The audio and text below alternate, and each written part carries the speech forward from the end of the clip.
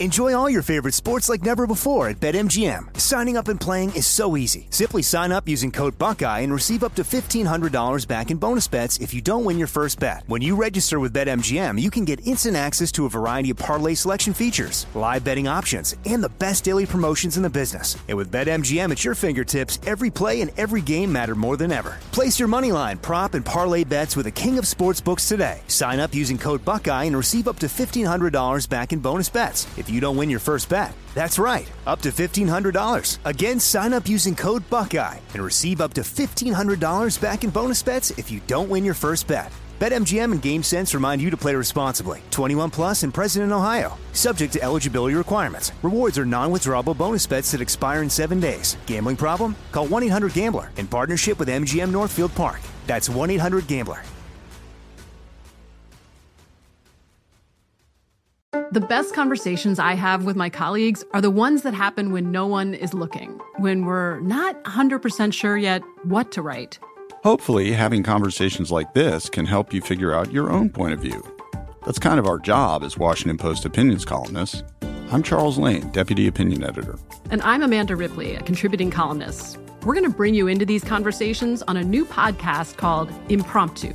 Follow Impromptu now, wherever you listen.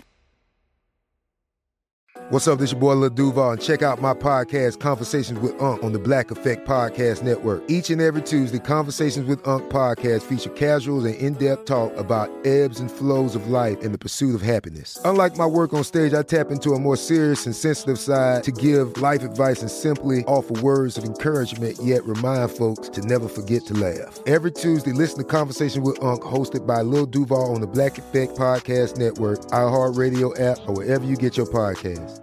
Presented by AT&T. Connecting changes everything.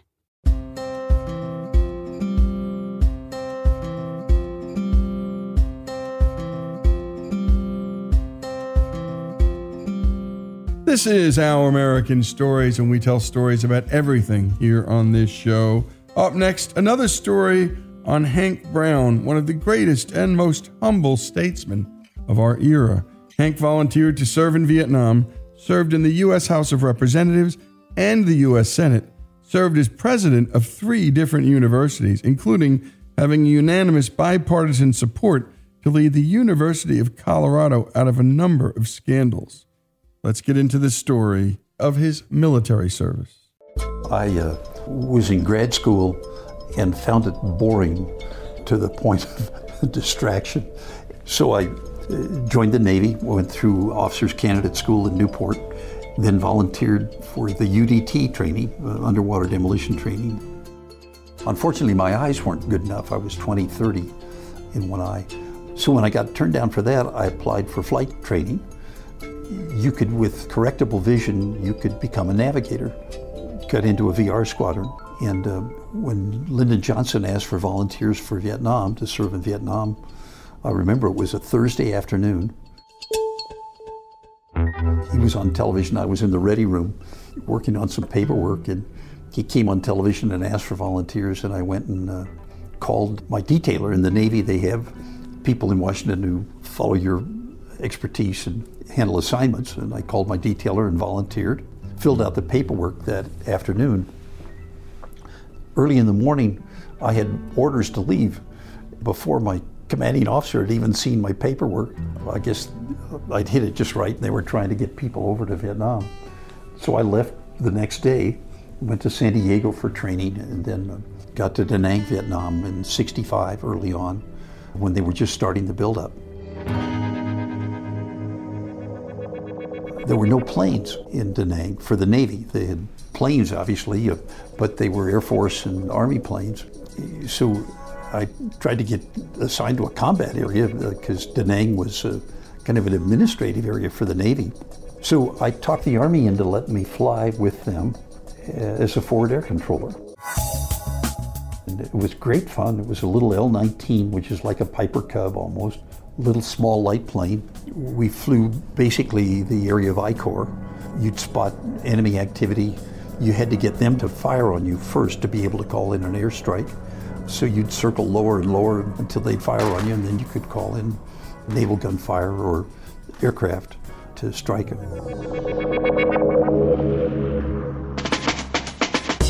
The rules of engagement were insane, because sometimes you then, after they fired on you, you had to then get permission from the American command for the Corps, the I Corps area, and the Vietnamese command for the I Corps areas. Well, sometimes it would take an hour to get permission to return fire. Sometimes it took 24 hours. I remember we came across at one point a unit of North Vietnamese military of a battalion level size. They fired on us. We waited hours to get permission to return fire. By the time the permission came through, they'd gone off into the jungle. The rules that McNamara had set down for our engagement in Vietnam guaranteed that we would lose. He did such disservice for Americans and the Vietnamese. And I think McNamara, to this day, bears responsibility for the loss of freedom for the South Vietnamese. Just insanity. We should never, ever get involved in a conflict like that again, where we don't have a determination to win. One of the things that most people don't understand is that first year in '65, the North Vietnamese murdered over 40,000 local officials in South Vietnam. I remember the Kennedys talking about how Teddy Kennedy, I think in the Senate at the time, was saying that we shouldn't support South Vietnam because they don't have a viable democracy. Well, what had happened is, if you think about it, it's like taking California and murdering every county commissioner, every board of supervisors, every city councilman, every legislator, every governor, every mayor, every local official in California. And if you do that, no, you don't have a viable democracy. People are afraid to run for office because they get killed. That's what happened in South Vietnam.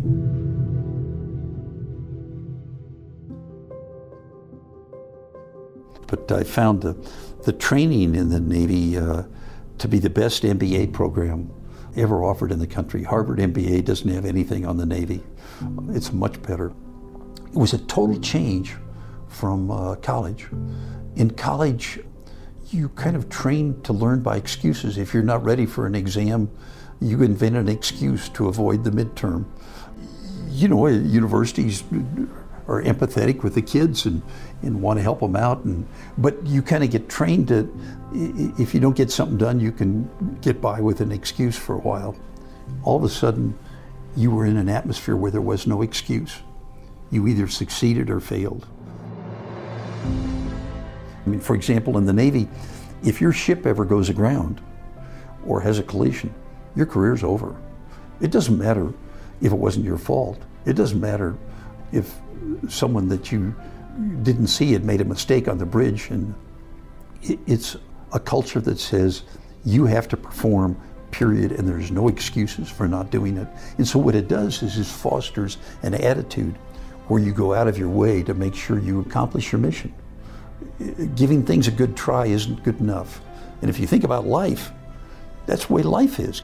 Giving an effort a good try isn't adequate. You've got to succeed, and it's up to you.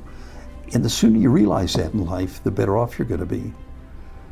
Because a lot of us live our lives based on finding excuses for our failures in life. Maybe it's a way we protect our own ego.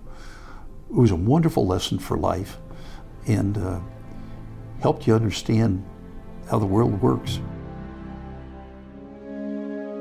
It was the first introduction I'd had to a bias in the press that astounded me.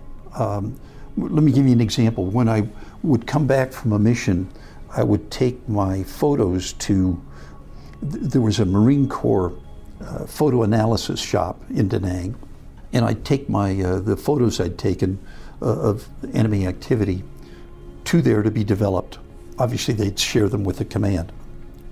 On one of the visits, just across the street, they had an open sewer in Da Nang where all the sewage kind of went down the side of the street, like a gutter, only a bigger thing. And a Vietnamese boy had fallen into this open sewer line and was drowning. One of the Marines jumped up, ran over and dove in to all of this sewage and saved the little boy's life. The press corps had a setup there because they also used the facility to develop their photos. All of the press just sat there. None of them reported on the event. None of them took a picture of it. None of them interviewed the Marine that had saved this little boy's life. None of them interviewed the little boy. It was a total non-event. I was shocked by that. How could an event like that not be news? And yet, what was obvious is the reporters were there to only report what was bad about our time in Vietnam, not to report what was going on. I was shocked from that. Obviously, there were a lot of instances after that that confirmed that was the view of the press, but at the time it was a shock to me that people in the press could be so biased. I see the people who volunteered to serve in Vietnam and see their service degraded, people spitting on them when they came home. And I find it strange that people who enjoy the freedoms that they defended are so willing to degrade the people who sacrifice for them. Perhaps it's a fact that we haven't told the story of America's heritage or the American sacrifices.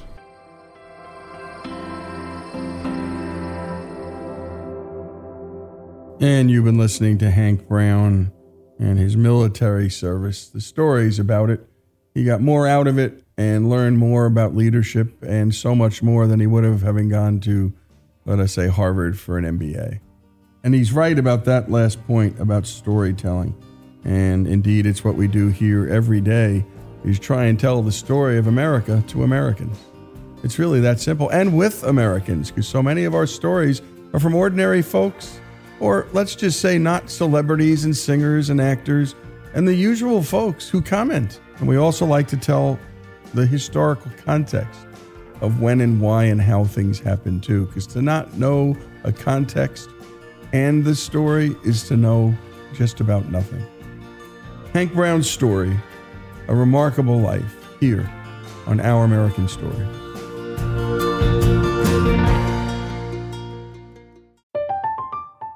I'm Katya Adler, host of The Global Story.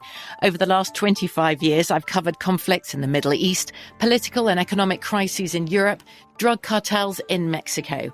Now I'm covering the stories behind the news all over the world in conversation with those who break it. Join me Monday to Friday to find out what's happening, why, and what it all means.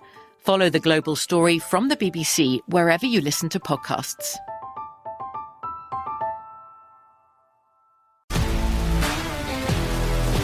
If you love sports and true crime, then there's a new podcast from executive producer Dan Patrick and hosted by me, Jay Harris, that you won't want to miss. Playing Dirty: Sports Scandals. Each week, I'm squeezing the juiciest details from some of the biggest sports scandals ever. I'm talking Marcus Dixon, Olympic gymnastics, Cain Velasquez, salacious Super Bowl-level scandals. Join me on the dark side of sports by listening to Playing Dirty: Sports Scandals on the iHeartRadio app, Apple Podcasts, or wherever you get your podcasts. Hi, I'm Michael Rappaport. And I'm Kibi Rappaport. And together we're hosting Rappaport's Reality Podcast. We have a passion for reality TV, and we're inviting you into our living room. We're dissecting the drama, and we're giving praise to the single greatest form of entertainment on television today. That is right. Reality TV is the greatest form of entertainment on television today. Listen to Rappaport's Reality with me, Kibi Rappaport. And me, Michael Rappaport, on the iHeartRadio app, Apple Podcast, or wherever you get your podcast.